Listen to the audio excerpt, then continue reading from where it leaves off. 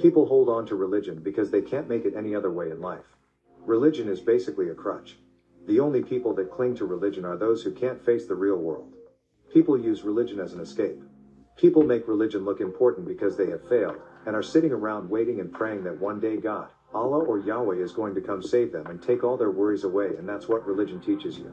It teaches you faith, belief and symbolism. To understand the ancient sun symbolism is to understand the major religions. In the ancient world they used one particular symbol for the sun's journey through the year, and it is still a fundamental symbol used by the Babylonian Brotherhood. It symbolized both the Phoenician depictions of Barati and was on the shield of her British expression, Britannia. The ancients took the circle of the zodiac, which is a Greek word meaning animal circle, and inserted a cross to mark the 4 seasons. At the center of the cross, they placed the sun. So many of the pre-Christian deities were said to have been born on December 25th because of this symbolism. On December 21st you have the winter solstice when, in the northern hemisphere, the sun is at the lowest point of its power in the annual cycle. The sun, the ancients said, had symbolically died. By December 25th the sun had demonstrably begun its symbolic journey back to the summer and the peak of its power. The ancients, therefore, said that the sun was born on December 25th. The Christian Christmas is merely a renamed pagan festival. The sun enters the astrological sign of Aries the ram, symbolic of the ancient Egyptian supreme being Re-Ra or the lamb, which the ancients used to sacrifice because they believed the lamb would appease the gods, most notably the sun god, and ensure abundant harvests. In other words, they believed that the blood of the lamb would mean that their sins would be forgiven. Jesus was also called the Lamb of God according to John 1:29. In ancient Babylon, Tammuz, the son of Queen Semiramis, was said to have been crucified with a lamb at his feet and placed in a cave. When a rock was rolled away from the cave's entrance 3 days later, the ancients also symbolized the sun as a baby in December, a youth at Easter, a strapping, immensely strong man in the summer, an aging man losing his power in the autumn, and an old man by the winter solstice. The modern depiction of Old Father Time is a version of this. This also symbolized the sun as having long golden hair, sun rays, which got shorter as he lost his power in the months of autumn. Now look again at the Old Testament story of Samson. He was incredibly strong and had long hair, but he lost his power when his hair was cut. The problem started when he entered the house of Delilah. Delilah, whose name comes from the word lilac meaning night, the astrological house of Virgo, the Virgin, and has been identified with the Babylonian fertility goddess Ishtar, Astraea, the Roman goddess of justice, Demeter, the Greek goddess of harvest, Roman, Ceres, but they all got it from the Egyptian supreme being Aset Isis, the blessed mother of Haru Horus, through which the sun passes as autumn approaches. Summoning his last burst of power, Sam the sun pushes down the 2 pillars, which is classic brotherhood symbolism going back at least to ancient Egypt and is still used by the Freemasons today. This is a symbolic story of the sun's annual cycle. There wasn't any such person as Samson. The name Samson is a combination of 2 words Sam, which is short for Samuel and son. Samson is derived from the Hebrew name Shimshon meaning like the sun. However, to the Orthodox Christian, Jesus is the only begotten Son of God who died so our sins could be forgiven. But you will find exactly the same claims for a stream of gods in the ancient world long before the name of Jesus was even heard of. Indeed, we know his name wasn't Jesus because that's a Greek translation of a Hebrew name Yeshua.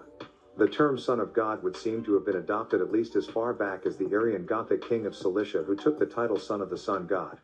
This was a tradition originated by the pharaohs of Egypt. And according to Genesis 6:2, God had other sons. So, you have a Luciferian's deception where they claimed he is the king of the Jews in their translation on every cross that every Christian looks up to. So the Levitical priest or the Leviathanites reinstilled the word Jews as a reality, when no such word even existed 2,000 years ago, and by declaring him the king of the Jews it belittles the statement King of Kings, Lord of Lords, 1 Timothy 6:15, Revelation 17:14, Revelation 19:16, and why would that bother the Luciferians so much? Because it establishes in the Bible that there is more than one Lord. For Jesus to be Lord of Lords, there must be other lords that he must be a part of, and this brings attention to multiple God worship as opposed to the one God worship that monotheism is supposed to be founded on. It's a biblical confession that they acknowledge the Egyptian way of multiple deities or supreme beings, and being every pharaoh after Horus was referred to as a Horus, you would have the Horus of Horus as simply the Lord of Lords as stated in Revelation 17:14. These shall make war with the Lamb, and the Lamb shall overcome them. For he is Lord of Lords, and King of Kings, and they that are with him are called, and chosen, and faithful. That is why every pharaoh was depicted with a falcon, symbol of Horus, on their shoulder, just as Jesus' symbol is the dove bird. You can also find other similarities between the Egyptian Net or Supreme Being Khonsu, the Holy Spirit, and Jesus. Both are depicted with 4 wings, 2 up and 2 down, as found in Ezekiel 1-6. You also get from this name Horus, horoscope, or Horus, who scopes the stars of the heaven. Horus was known as the rising sun because the sun appears to come up over the horizon. Listen to the phonetics horizon. The word horizon, which is Horus rising from the darkest of dead, and a host of others such as hurricane, hour, horology, hurry, horror, etc. Many claim today that Jesus claimed to be of the seed of King David's bloodline, when in fact there is no New Testament proof or confirmation of this. In fact, the Bible stated in the book of Matthew 2:2, and I quote, saying, "Where is he that is born King of the Jews? For we have seen his star in the east, and are come to worship him." Note that this statement is declaring him the King of the Jews made by the 3 wise men. So they didn't see him as a god, they saw him as merely a king. It states, "Where is he that is born King of the Jews? We have seen his star in the east and have come to worship." The Greek word being used for worship is proskuneo, and it means to kiss his hands according to the online Greek lexicon, English. According to the American Heritage Dictionary, worship means to honor. However, it comes from the root word pros, meaning to stand near up against, as to press one's lips against someone or something. Here again he is being declared as king. Nowhere in the Bible will you find Jesus refer to himself as the King of Israel. They don't even have a bloodline for Jesus except through Mary. And they don't give you Mary's bloodline or the name of her relatives. And even though in the Quran of the Muhammad faith, in Al-Islam, they attempt to answer this question, they make major mistakes in the Quran by confusing Mary with Miriam, Moses' sister, and Moses' father Imran as Mary's father. A mistake that an all-knowing God, Allahu Alimu, Allah the knowing, could not have made. The Bible never gave the bloodline or genealogy of Mary, Jesus' Virgin Mother. And even if they did, the seed is passed on through men in the 3 monotheistic religions, namely Mosesism, Christism, and Mohammedism, not women in these male chauvinistic religions. However, mitochondria DNA, which archaeologists today have traced fossils that goes back 200 to 300,000 years, that they traced back to one woman's gene, called mitochondria. The gene proven to be transferred from the mother to the child, never from the father to the child. Mitochondria is also proven to be the gene that produces nearly all the energy to keep the cell alive. It is not a coincidence that Isis, the Egyptian Netert Supreme Being, the blessed mother of Horus, son of the god Osiris, Pa-Neter the Supreme, also gave birth through immaculate conception long before the many stories. Also, after putting the 14 parts of her beloved husband Osiris, the heavenly father Pa-Neter the Supreme, who was a willing sacrifice for his people, Isis resurrected Osiris for his last seed, and she became pregnant. She fled to Chemus, the wilderness, the sacred floating island in the western delta near Budo, a site south of Tanis in the delta, where she gave birth to Horus after 9 months of pregnancy and labor and deliverance, a virgin birth.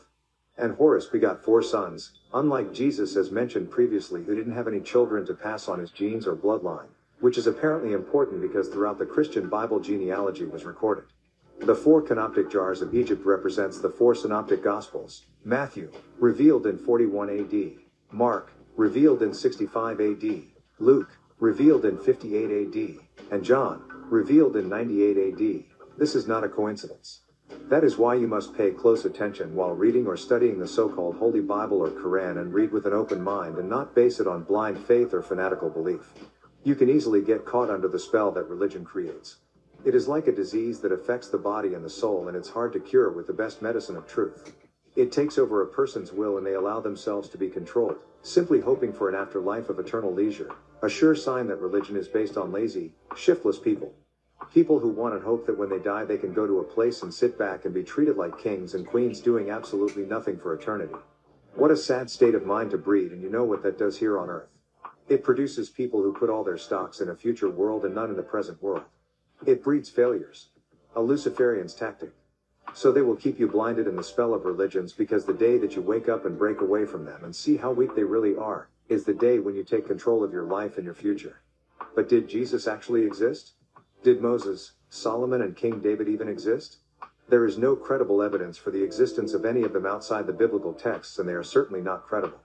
The whole Bible and Quran concept, as I have stated numerous times, is a hoax that was placed on mortals or humans to be easily enslaved and submit unknowingly by these evil, disagreeable, malevolent Luciferians. You find all these men in Egypt. The Levites or Israelite priests are the white brotherhood who arranged for the destruction of ancient Egyptian knowledge and libraries to be burned all over the world. and lied and deceived the masses and said they are going to write down the truest story, not our story in their texts, but instead, they produced the version they wanted the people to believe, in order to control the masses. They are the human reptilians, known as Luciferians, the father of the malevolent beings. The Luciferians have left the name Leviathan untranslated in your scriptures so that you will not know who or what it is. In 4 verses throughout the Bible, in Aramaic, Hebrew, Leviathan translate as Livyathan, Livyathan, meaning sea monster, dragon. From the Aramaic, Hebrew, word lawa, pronounced lava, meaning to unite, to remain, to join, also to borrow, as a form of obligation, or to lend, abide with borrow, cleave, join. The name Levi means joined together, attached. It was the third son of Jacob whose name was changed to Israel. Genesis 32:38, the father of the Israelites and Jacobites. The Israelite tribe of Levites are his offspring by his unwanted wife Leah, who he was tricked into marrying. Leah named the child Levi because she thought the bearing of another son would bring her closer to her husband Jacob, as found in Genesis 29:34. The tribe of Levi was chosen by Yahuwah, the God of Israel, to be the priest's tribe. When Levi and Simon, the second and third sons of Jacob, were called to their father's bedside before his death, Jacob reminded them of the trickery they used to revenge the defilement of their sister Dinah. As a result, they lost their inheritance. Jacob's firstborn Reuben, Genesis 29:32, also lost his inheritance because he committed incest with his father's concubine Bilhah, Genesis 35:22. Therefore, Judah, the fourth son, gained the inheritance as the next in line. Joshua 15:20, Joshua 19:1, Joshua 19:9, Nehemiah 11:20, Jeremiah 3:18, and Jeremiah 12:14. The Leviim, Levi or Loi in Ashuric Syriac, Arabic, are the descendants of the tribe of Levi. The third son of Jacob, as was the great teacher Moses and his brother Aaron, 1596 to 1473 BCE. The descendants of Aaron, the Cohens, were not from the tribe of Levi and were not a part of the Levitical priesthood, as was the great teacher Moses. Aaron and his descendants were called the Cohens, Cohen, Khan, Cohen, or Kohanim, the plural, which is the Aramaic, Hebrew, word for priest, and in Nuwapic it's wap because they became assistants to the Levite priests. The present-day Jebusites, pale Jews, profess to live according to Levitical law and call their rabbis Kohen, Cohens, after the manner of the Levites. Yet, the Messiah Jesus, of 2,000 years ago, tells us that they are really the synagogues of Satan. Several passages in the scriptures refer to the Jebusites as the devil's seed.